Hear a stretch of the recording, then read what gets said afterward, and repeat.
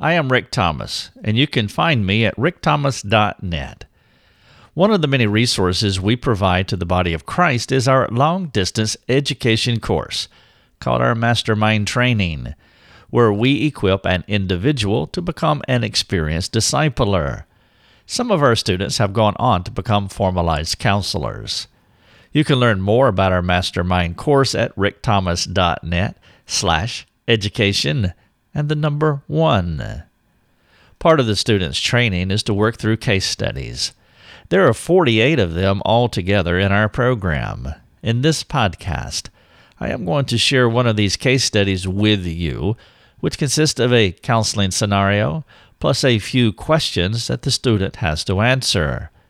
You're welcome to use our case studies personally or in small group settings. Today's case study is his confession was not greater than what others knew. Biff comes to you for counseling because his wife caught him looking at the wrong things on their personal computer. Initially, Biff denied what he was doing in the basement of their home, though the record of the history on his computer revealed hundreds of ungodly links. Biff and Mabel live alone, and no one but Biff accesses his desktop computer.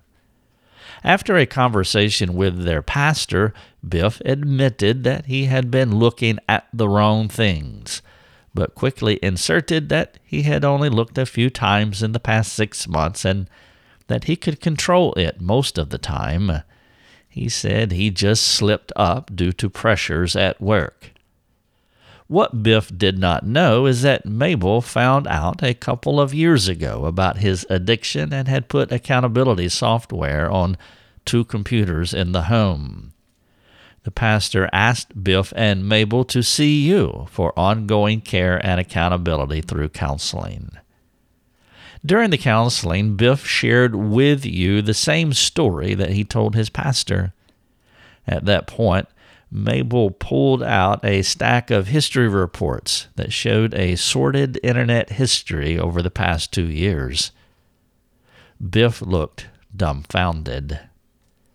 That is the counseling scenario, and here are the case study questions that our mastermind students have to work through.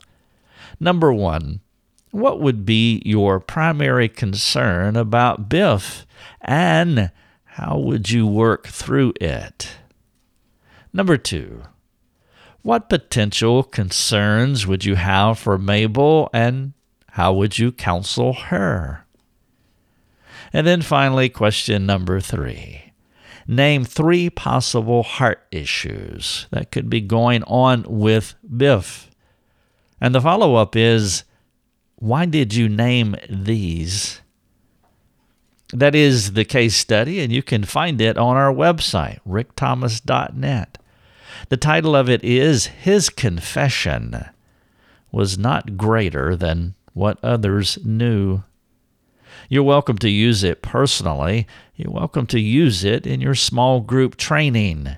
If we can serve you in any way, or if you would like to learn more about our mastermind training, then please go to rickthomas.net.